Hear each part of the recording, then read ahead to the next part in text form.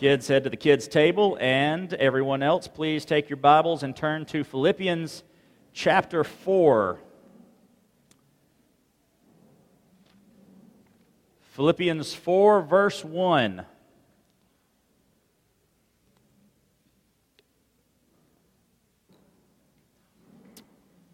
Building update. There isn't one. Nah, it's not quite that bad, but there is no more expectation for this building. And the reason that's the case is because the sound treatments that have to go up are a very specialized skill. And those specially skilled people aren't easy to find. So it's just going to be whenever it can get done. The treatments themselves are very expensive. There's a box in the foyer that I've forgotten how many sheets of that stuff are in there. I think he said 98 sheets. And that entire box is $18,000 worth of stuff. And it takes a long time to get them when you order them. So you don't want just anybody saying, oh yeah, I can hang that stuff, because you don't want a lot of waste. You want to measure 4 times and cut once, not measure twice and cut once. You certainly don't want to have to cut twice. So we are having to get someone that's highly experienced with this stuff, and that's just difficult to find. And we can't do the floor until that's done, because that's going to use these big, heavy scissor lifts, and we don't want that on the either on the carpet or the subfloor, because it could break through. So this room is basically at a pause at this point. So don't, all the 2 weeks, nope, not even 2 weeks now. Who knows what it's going to be? I'm change my name to 2 months, Lenora. 2 months is when it's going to, and that's a maybe. They are working on the sanctuary, though. And there are currently no holdups in the sanctuary. So it is possible, I'm not saying it's going to happen, but it's possible they get the sanctuary done before this room, which blows my mind because we did so well on this room for so long, but that's just the nature of what's going on right now. Everybody needs specialized people in this area, and now we got a whole nother quadrant of the state that is needing people as well, so that's just what it is. So those are the updates. I believe they have the roof finished on the youth room, the youth building over here. At least, on. They'll have to come back and finish it, but it's on. And things are happening, just not in places that y'all see every week. So there's the update for the week on the building, and tells you what to expect here. So the bad part of that is this echo that you're experiencing and suffering with. It ain't going away anytime soon. So that's where we are. We're in Philippians chapter 4, verse 1 this morning.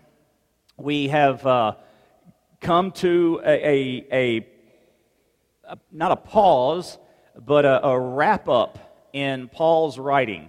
He's gotten to a point now in Philippians where he's about to move into some practical advice specific to the church in Philippi. He's going to address an issue in chapter 4, verse 2, and then the last half of chapter 4 is going to be a lot of greetings and other giving thanks at the end of the letter. So he's wrapping up, or has wrapped up, the theological portion, the teaching portion of his letter.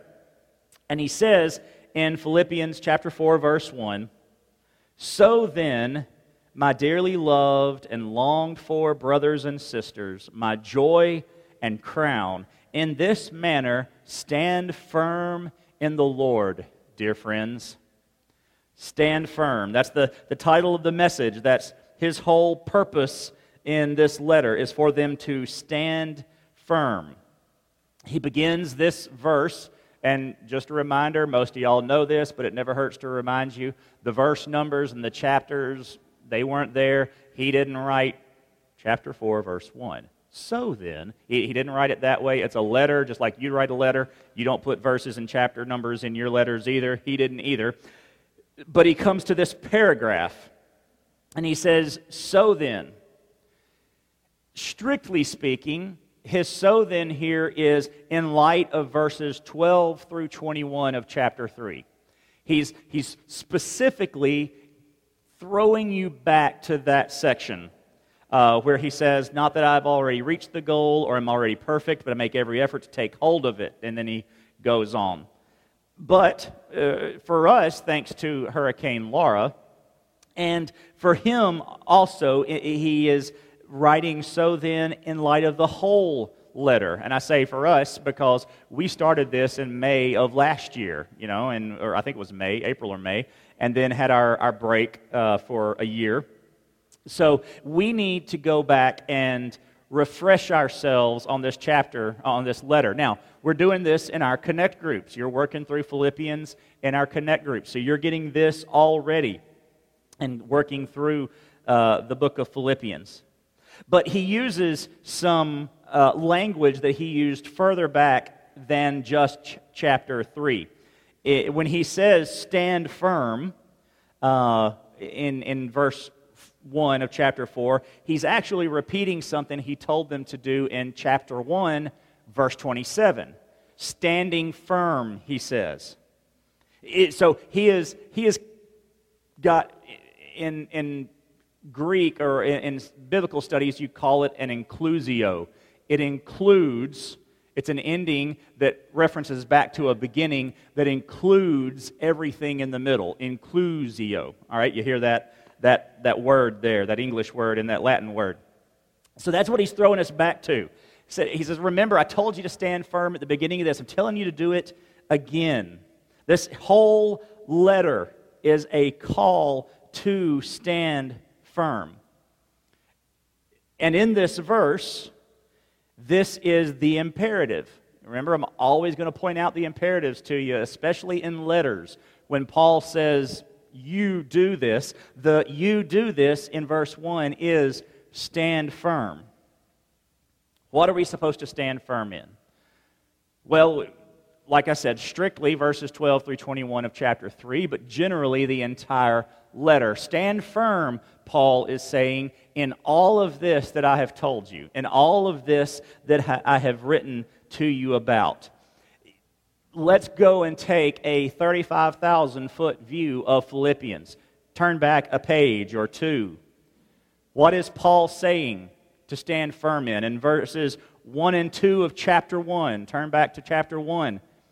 Paul is telling them, reminding them in 4:1 to stand firm in your identity. Stand firm in who you are. Who are you, Christian? Well, I just answered that. You are a Christian.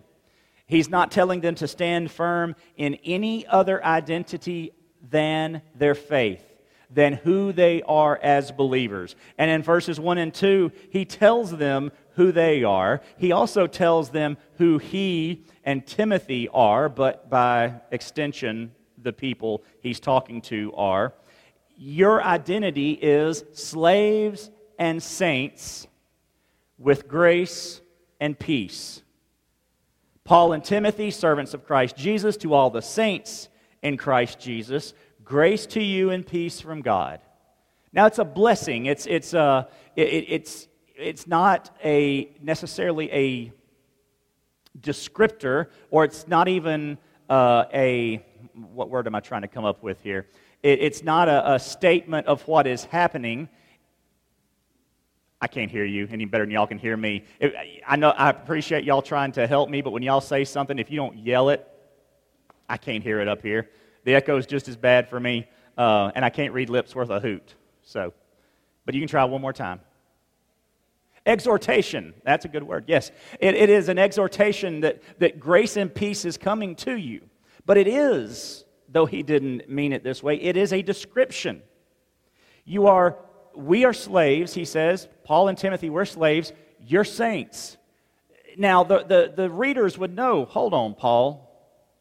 We know you, and you know us. We followed you. We are believers because of you. You've got this backwards. And Paul is telling them, well, the thing is, it's not backwards, it's who we both are.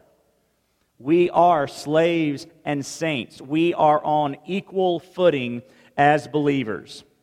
He's letting them know. And not only are we on equal footing, but we are equally gifted.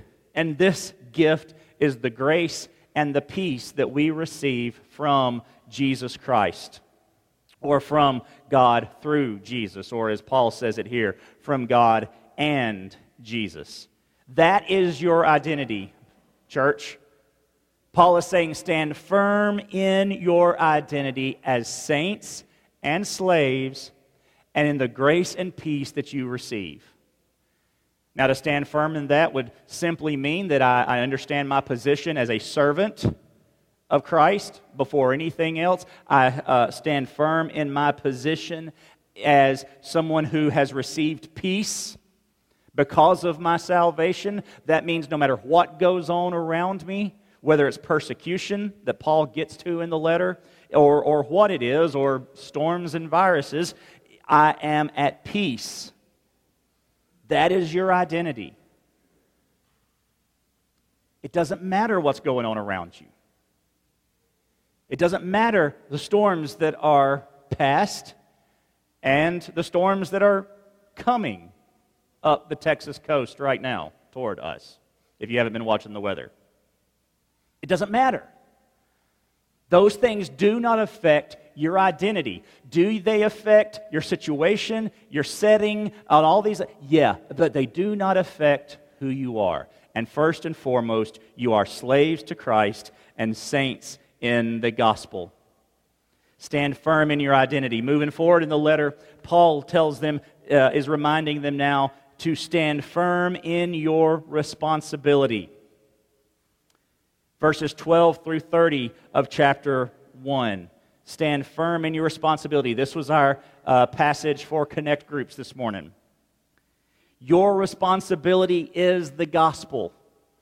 That is the believer's responsibility. That is the believer's number one responsibility. And if you must choose between it and something else, it is your only responsibility. And he covers two different scenarios of what it will be like, or could be like, to share the gospel. First, your responsibility to advance the gospel in hardship.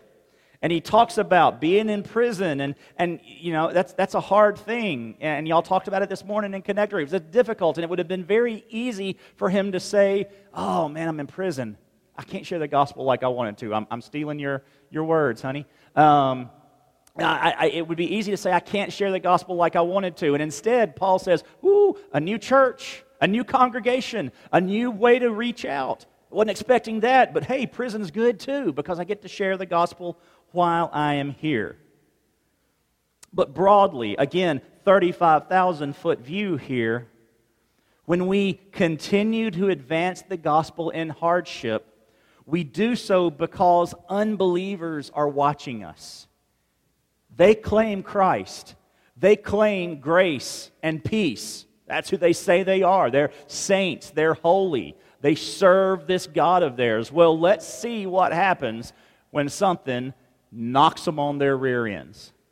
It's the whole devil talking to God about Job thing. Oh, he only serves you because you bless him. Take away the blessing, see what happens. Unbelievers approach it the same way. Now, some aren't skeptical and some aren't rooting against your failure, but they are curious. How will you react in hardship? We will should continue, as Paul did, to advance the gospel. But it isn't just unbelievers that are watching, it is believers that are watching. Our brothers and sisters across the country watched after Hurricane Laura to see how Southwest Louisiana believers reacted.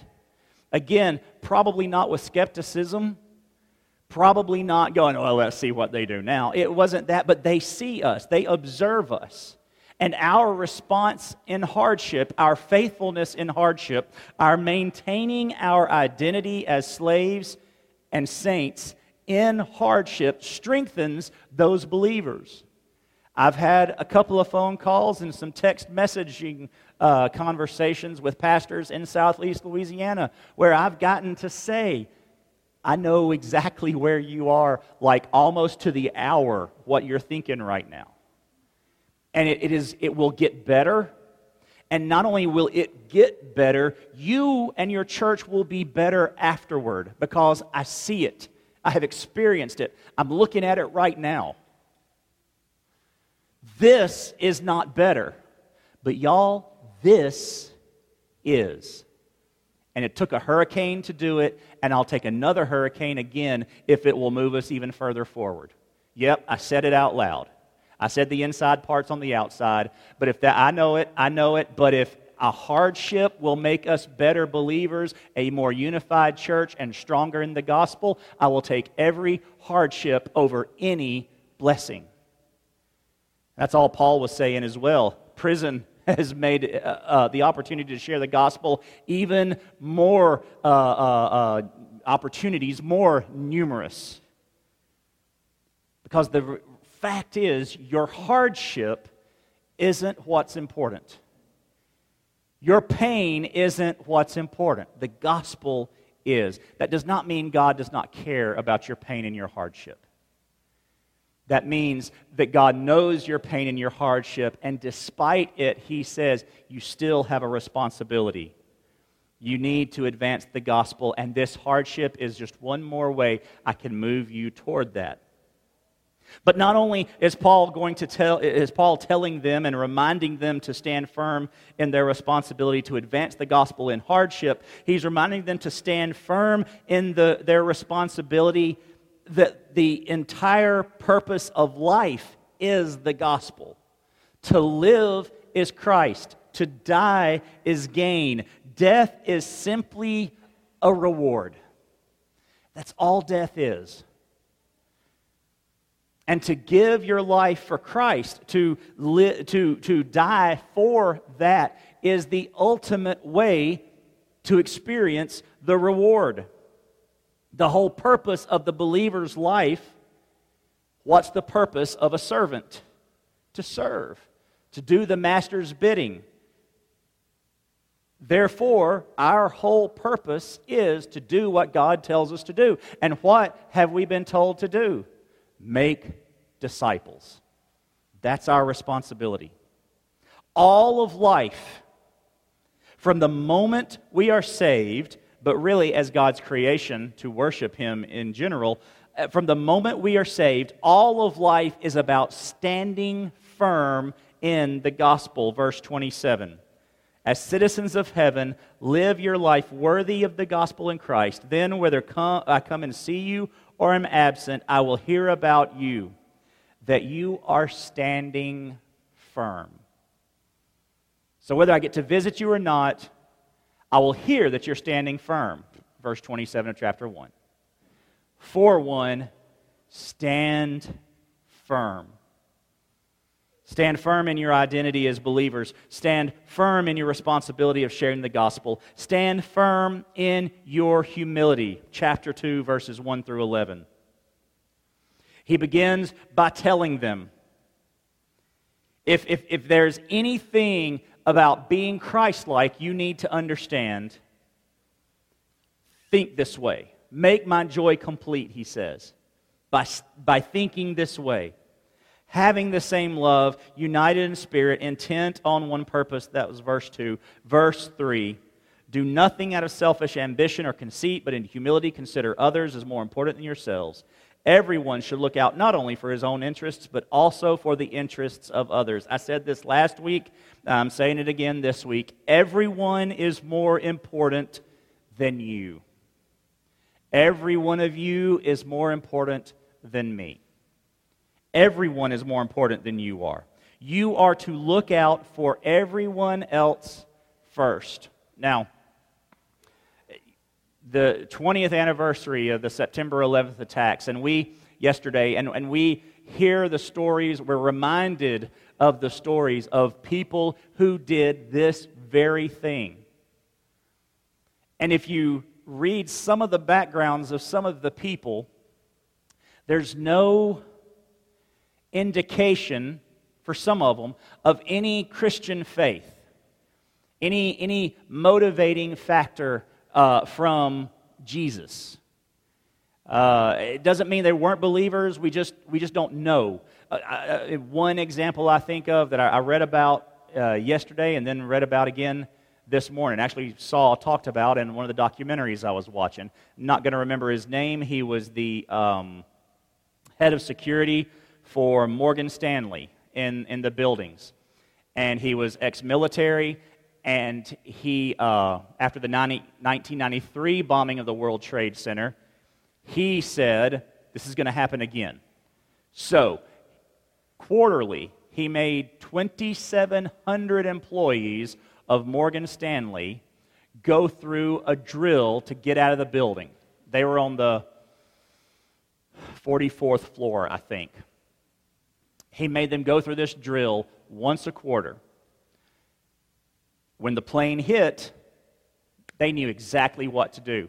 The Port Authority, who owned the buildings, told everybody to stay. This was in let's see if I get this right, the second tower to be hit. I think it was the South Tower that was hit the second time. The North Tower had been hit. Everybody told the people in the South Tower, stay where you are, you're safer there. He said, no, we're not, get out. You've been trained, do what I trained you to do. 2,700 people got out. He went back up to make sure everybody was gone, and that was when his building collapsed around him. Now, again, I don't know a thing about his spiritual walk, but he put their interests before his own. Everyone was more important than himself. Now, let's assume for just a moment he was not a believer. Just because we don't know. Let's assume he wasn't. How much more, as Christians, should we, who have the command from Scripture, put others before ourselves? See them as more important than ourselves. And so I'm going to go into a little bit of a hot topic issue. If that means wearing a mask around people and you think masks are stupid, wear the mask. They're more important than you. If that means getting a vaccine you might not trust as much because you have family members who are older or immunocompromised and you don't really trust it, but the science says do it, you get it because you put others above yourself. Everyone is more important than you. And if you need an example, Paul says, let's just look at Jesus. Adopt the same attitude, verse 5, as that of Christ Jesus. And I won't read the whole thing, but he emptied himself. He took a cross for you. He took everything out of he took himself out of everything that he was entitled to and said, I'm going to give it all up for these people who are going to kill me and reject me. And I do not believe in limited atonement. I believe Jesus died for everyone, even the people who will never accept him as Savior. So he died, he took all that punishment, he took all that pain for people he knew would never respond in faith. It's one thing to die for somebody who's going to appreciate it. It's something else to die for somebody who's going to mock you for the very death you just went through. Jesus emptied himself. Paul says, stand firm in your humility. Put everybody else first, just like Jesus did. Paul continues in verse 12 and tells them to stand firm in your obedience. Well, first of all, he warms us up to this idea back in verse 8 about Jesus. He humbled himself by becoming obedient to the point of death, even to death on a cross. So stand firm in your obedience that is like Christ's. Giving up everything, willing to take whatever comes, the vilest punishment possible, the persecution of your family and your friends, and even your faith family, if that's what it takes. Obedience that is like Christ's. In verses 12 through 18, we see obedience that sanctifies. Stand firm in your obedience that sanctifies. It is your obedience that makes you a stronger Christian. You don't get sanctified by continuing to sin. That's not the way it works. Paul tells us that we are to work out our salvation as we strive to live blameless through God's power. Obedience that sanctifies. To think of it another way, you do God's will and His work in obedience, and it sanctifies you. It makes you more holy. You are already saints, but we are told to sanctify ourselves, to work out our salvation. And yes, Paul's going to say here in just a little bit in verse 12 of chapter 3, I haven't gotten this right yet either. But we keep working for it. We keep being obedient. Stand firm in your obedience. And then in verses 19 through 30, Paul talks about Timothy and Epaphroditus. We see that Timothy was humble and Epaphroditus emptied himself, and we set ourselves up to follow them, right? Because Paul is going to say, again in chapter 3, verses 12 and following, actually verse 17, join others in imitating me. Look at the ones who are imitating me and imitate them. Timothy and Epaphroditus were those guys that Paul was talking about, some of the ones we should imitate. The obedience of Timothy and Epaphroditus that leads to calling and trust. Stand firm in your obedience, like the obedience of Timothy and Epaphroditus, and we will be called to do more things, and we will be trusted for more. Here's where I'm afraid some of us are.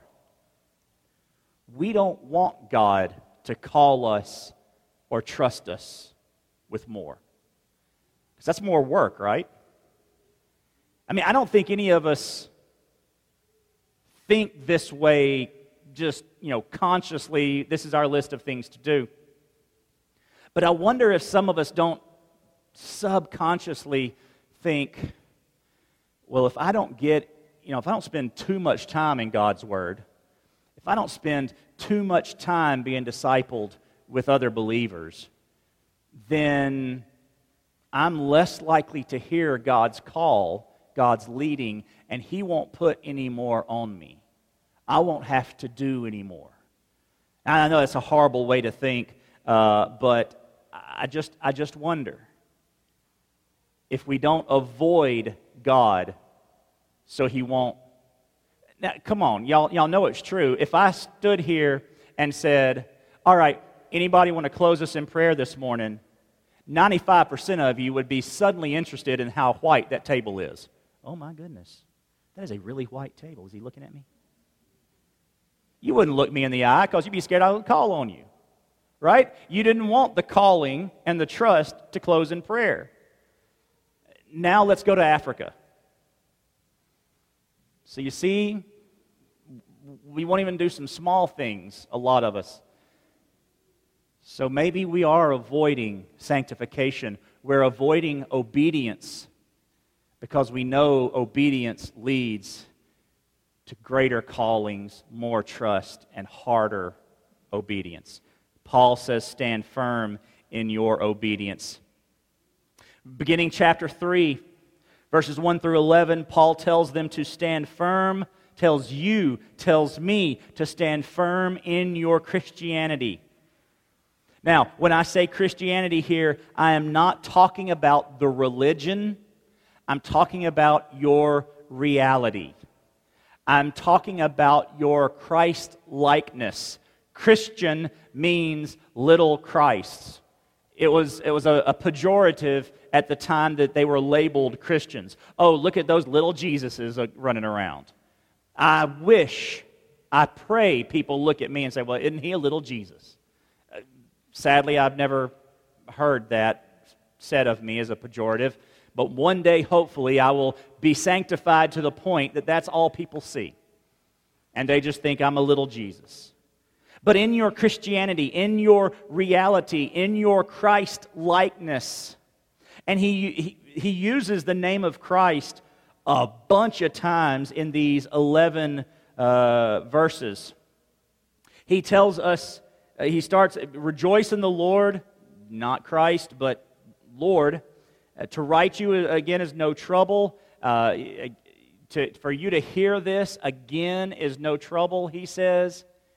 You know, I probably said this when we went through this passage last year, but it would be like, what he's saying here is, Paul, you preached on this already. And he says, I know, I don't mind. Well, you're thinking, or they were thinking, yeah, I wasn't saying that for your benefit. I'm telling you, you don't have to tell us again. And y'all probably do the same thing. Michael, you've said this. And my response is, yeah, I don't mind saying it again.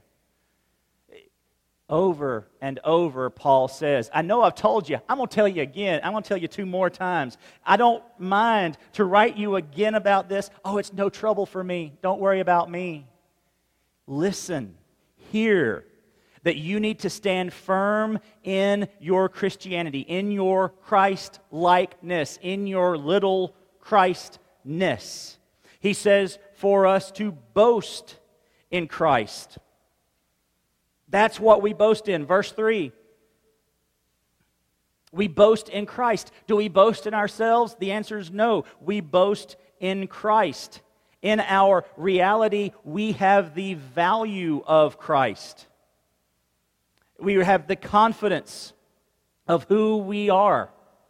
That in verse 7, he says, everything that was gained to me, I have considered to be a loss because of Christ.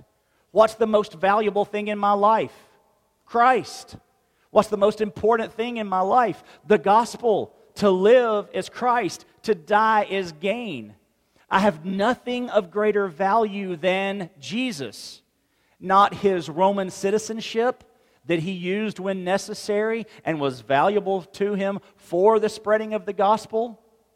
His freedom as a Roman citizen got him.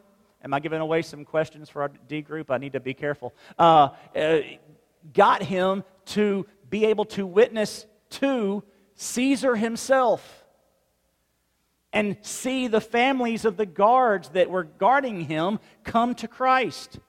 That was what his freedom was for.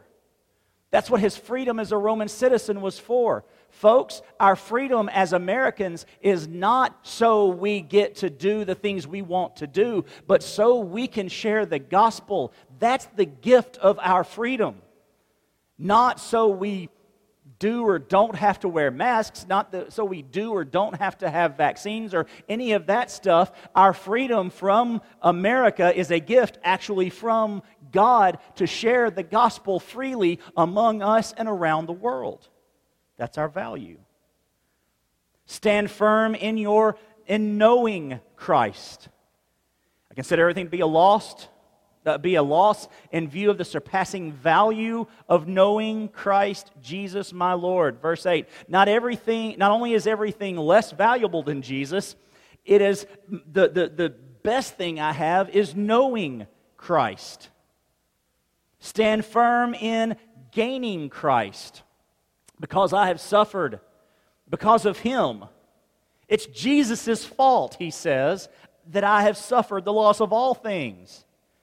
But you know what? I consider them as dung, trash, mess, so that I may gain Christ. Y'all, Paul would put up with one more shipwreck, one more beating, one more hurricane, if that let him know Jesus better than he did prior to those things. Stand firm in gaining Christ. Stand firm in being in Christ. I consider them as dung so that I may gain Christ and be found in him. That's where I live. That's where I dwell. Not only should people look at us and say, oh, that little Jesus. Somebody should ask, where's Michael? He's in Jesus right now. What does that mean? I have no idea. But it means we're not inside Him. We ask Jesus into our hearts is the phrase that we use, which isn't found in the Bible, by the way. But we use that phrase. But what He says is, I want to be in Him. I want to be so wrapped up by Him that is the place that I live, my sphere of influence. If you remember, apparently I'm using my hands too big here. I got to move this over. If you remember when we went through Ephesians on Wednesday nights, we talked a lot about being within the sphere of Jesus' influence. Stand firm in your righteousness in Christ. Being found in Him, he says, verse 9, not having a righteousness of my own from the law, but one that is through faith in Christ. I have righteousness in Christ. That's where all my goodness comes from. I stand firm in my faith in Christ. The righteousness from God based on faith. Verse 10, my goal is to know Him, the power of His resurrection. Well, and then assuming that I will, being conformed to His death. So I just put them in a different order in the list up here. We stand firm in His death.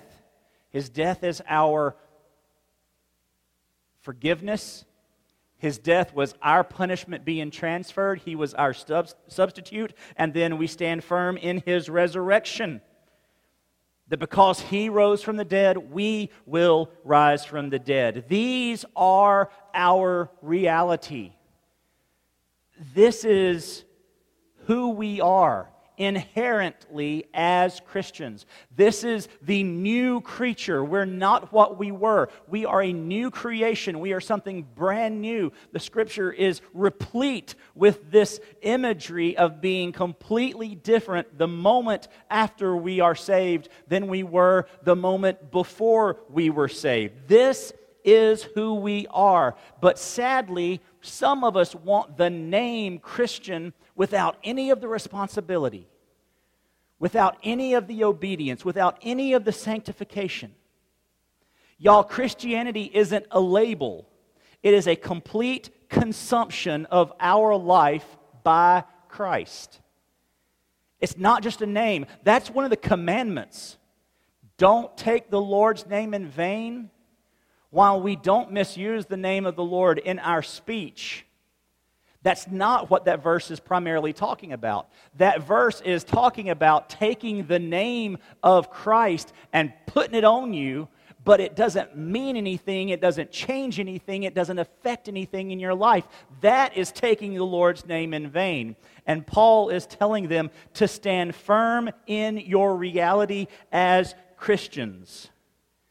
Let your life be consumed by Christ. Every aspect, every part. Stand firm, verses 12 through 21, in your tenacity. In your tenacity. Not that I've already reached the goal or succeeded in being perfect, but I am working on it, Paul says, and I will continue to work on it. And he continues to work on it until the day he dies. We work, we push, we press on. The Christian life is work. If you find the Christian life easy, you're not doing it right. That's just the way it is. It's not supposed to be easy. In this life, you will have troubles when they persecute you for my name's sake.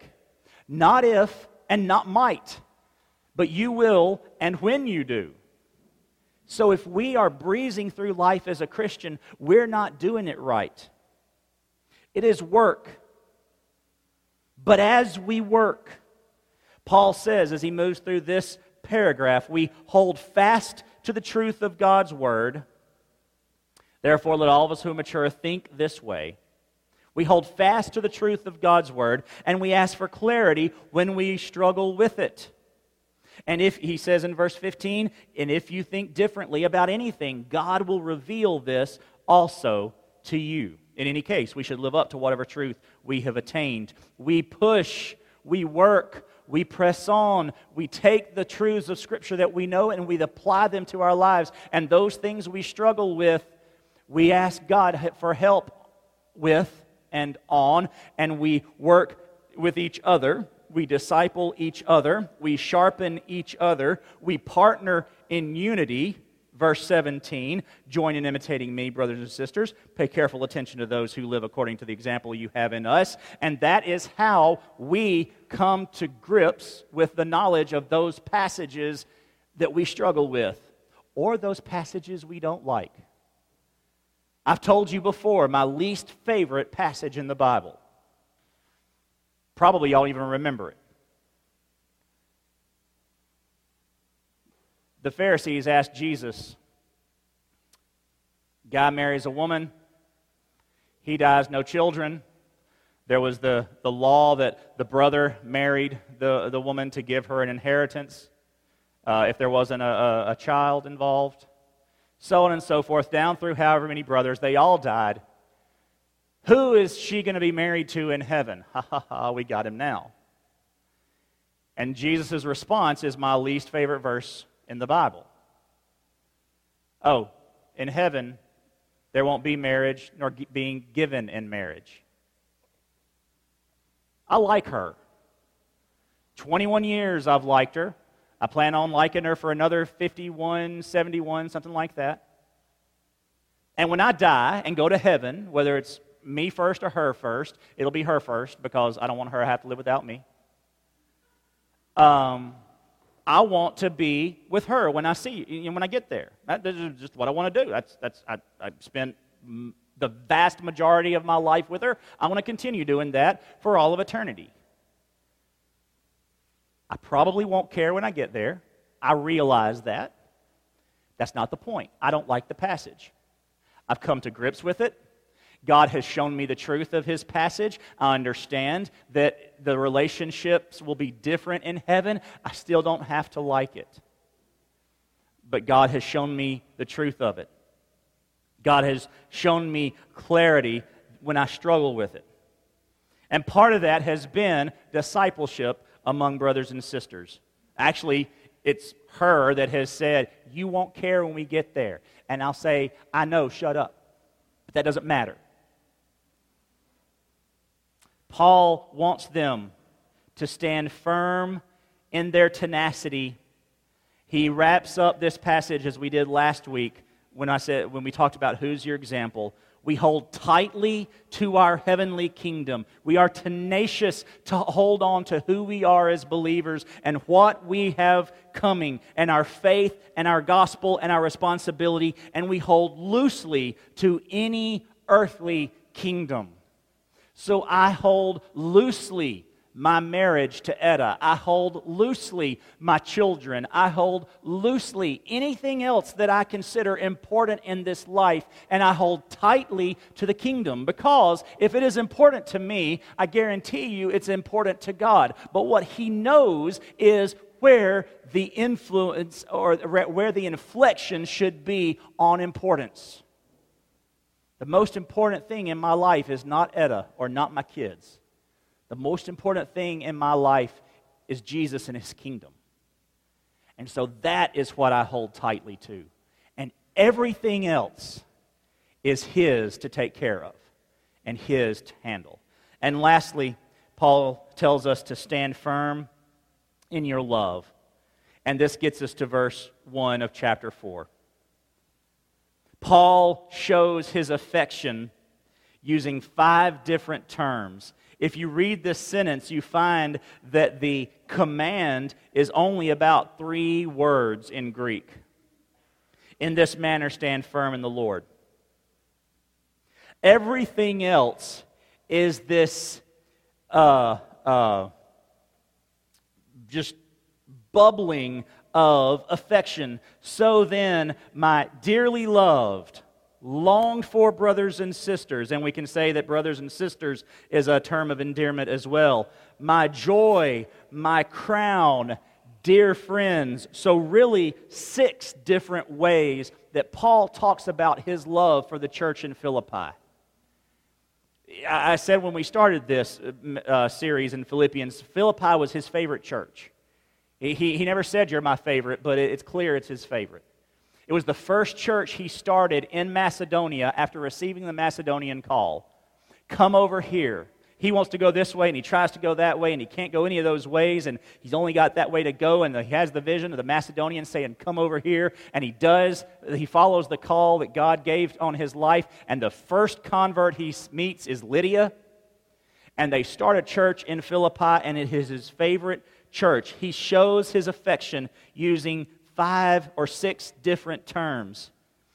Stand firm in your love, because we should imitate Paul, right? Imitate me, he says. Imitate him in his love. He has had to say some kind of harsh things, even to this church he loves dearly. But sharing truth is loving, even if truth is uncomfortable. I don't know if your parents ever said, this is going to hurt me more than it hurts you. I don't know, maybe they enjoyed it. There's some days it hurts me a lot less than others. There's sometimes like, this don't hurt me at all. And then sometimes it does.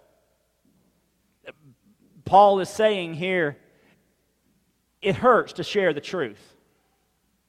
But it is necessary, and it is loving. As a matter of fact, in verse 2, we get there next week, he's about to fuss at some folks. But he does not want them to lose sight of his love. He does not want Euodia and Syntyche to lose sight of his love. They have contended for the gospel with him. When a pastor shares hard truths with his church, when Michael shares hard truths with you, it does not mean I'm angry. Sometimes I get angry, but it doesn't mean that I'm angry and I just want to be mean. It means I love you. And I don't hug freely. I mean, if you like to hug, I hug you. If you don't like to hug, I love you even more. I don't show physical affection that much. But to share truth, especially truth that I know some of y'all ain't going to like, I do that out of love. Because I love this church and I love you. You are my dearly beloved, as Paul says here. Joy and crown. He's saying, to serve you is my joy. You are my crown. What he's saying, that he's looking forward. You're jewels that I'm going to get because I witnessed to you. I started that church. The truth is, you, church, are jewels that I'm going to get.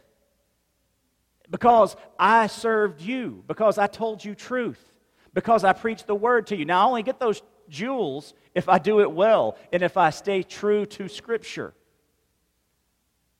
But that's the reality of it. That's why Paul will write in his letters, everybody shouldn't ask to be a teacher. People should not strive to be preachers because the calling is great and the standard is greater. So I will be judged more strongly even than y'all will. So if I don't tell the truth, if I don't speak truth, then I'm not fulfilling my calling. But if I don't speak the truth in love, I'm also not fulfilling my calling. And Paul understands that his sharing of truth in unifying love has one goal: to stand firm. For the church to stand firm. Which is my purpose in preaching. Different preachers have different reasons behind their preaching. Same calling, but different focus. And I told you at the beginning of Philippians, and I've told you along as we've moved through this, my purpose is to make you stronger in Scripture, so that you can stand firm. What does Scripture say? That is what I want your response to be to everything that shows up. What does Scripture say? Scripture says to stand firm. You can only stand firm this morning if you are standing in Christ, standing in relationship with Him. And you only become a part of the church. You can only stand firm in Christ when you accept Him as your personal Lord and Savior. Romans 3:23 tells us that all have sinned and fall short of the glory of God. That's you and that's me. That's Paul. And the wages of that sin is death. We see the picture of Jesus on the cross.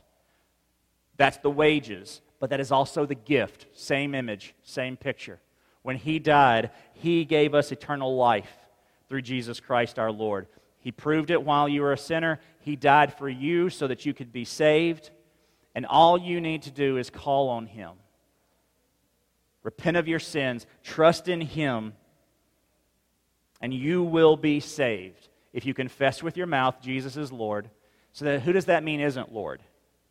That means you're not. That means nobody else is. Jesus is Lord. And believe in your heart that God raised Him from the dead. You will be saved. And you will be firmly planted. You will have the strength. You will be able to stand firm in your identity as a believer, in your responsibility to the gospel, in your humility in putting everyone else first, in your obedience to the calling of God, and to your reality of who you are in Jesus. Stand firm in your tenacity to continue to be like Christ and in your love for each other. Only through Jesus can you get that. Let's pray. Father, thank you for your word that calls us to stand firm. Thank you for the strength that your Holy Spirit gives us to stand firm when everything is working against us. When everything is coming down on us, we can stand firm because of your word, because of your Holy Spirit, because of your strength in us. God, thank you that you continue to bolster our faith. And may we live lives planted and standing firmly in your will and in your obedience. Lord, I pray that if there's someone listening that does not know Jesus Christ as their Savior, they will accept Him as Lord and Savior, not just, I want to take care of my sins and go to heaven, but as Lord of my life, who rules and reigns, for whom I am a slave, or to whom I'm a slave. God, I pray that we would turn our lives to you. Believers who have found their stand wobbly, Lord, they would stand firm. That you would do this in our hearts today. In Jesus' name, amen. So as we sing in this time of response, how should you respond? As a believer, to stand firm. As an unbeliever, to accept Christ. We have Tom at the Welcome Center and a couple of deacons in the back that would love to talk to you, pray with you about anything you're working on in your life right now. Now's your time to respond as we stand and sing, and when we get done singing and Jim closes us in prayer, I'll come back and tell you what we're doing for lunch afterwards. So let's stand and sing as the Lord works on our hearts.